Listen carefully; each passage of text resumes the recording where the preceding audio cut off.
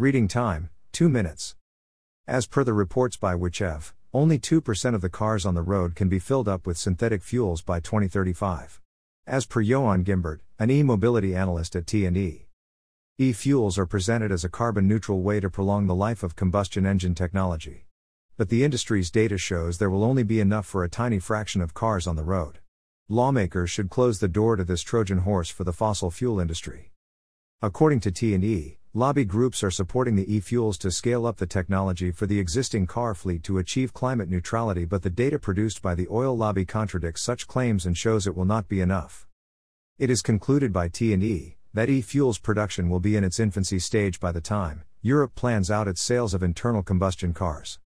As per the T&E's analysis of the volumes forecasted by the industry, 5 million cars out of 287 million could be on synthetic fuel in 2035.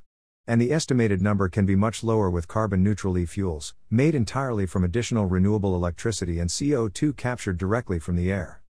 In Europe, e-fuels for cars would suck up renewable electricity needed for the rest of the economy, said Gimbert. It is also naive to assume that developing countries, some of whom lack power for their basic needs, would spare their renewables for e-fuels in Europe's cars just to suit the vested interests of engine makers. By 2030, an electric car will emit 53% less CO2 over its life cycle than a car running on e-fuels, the most recent life cycle analysis confirms, it said.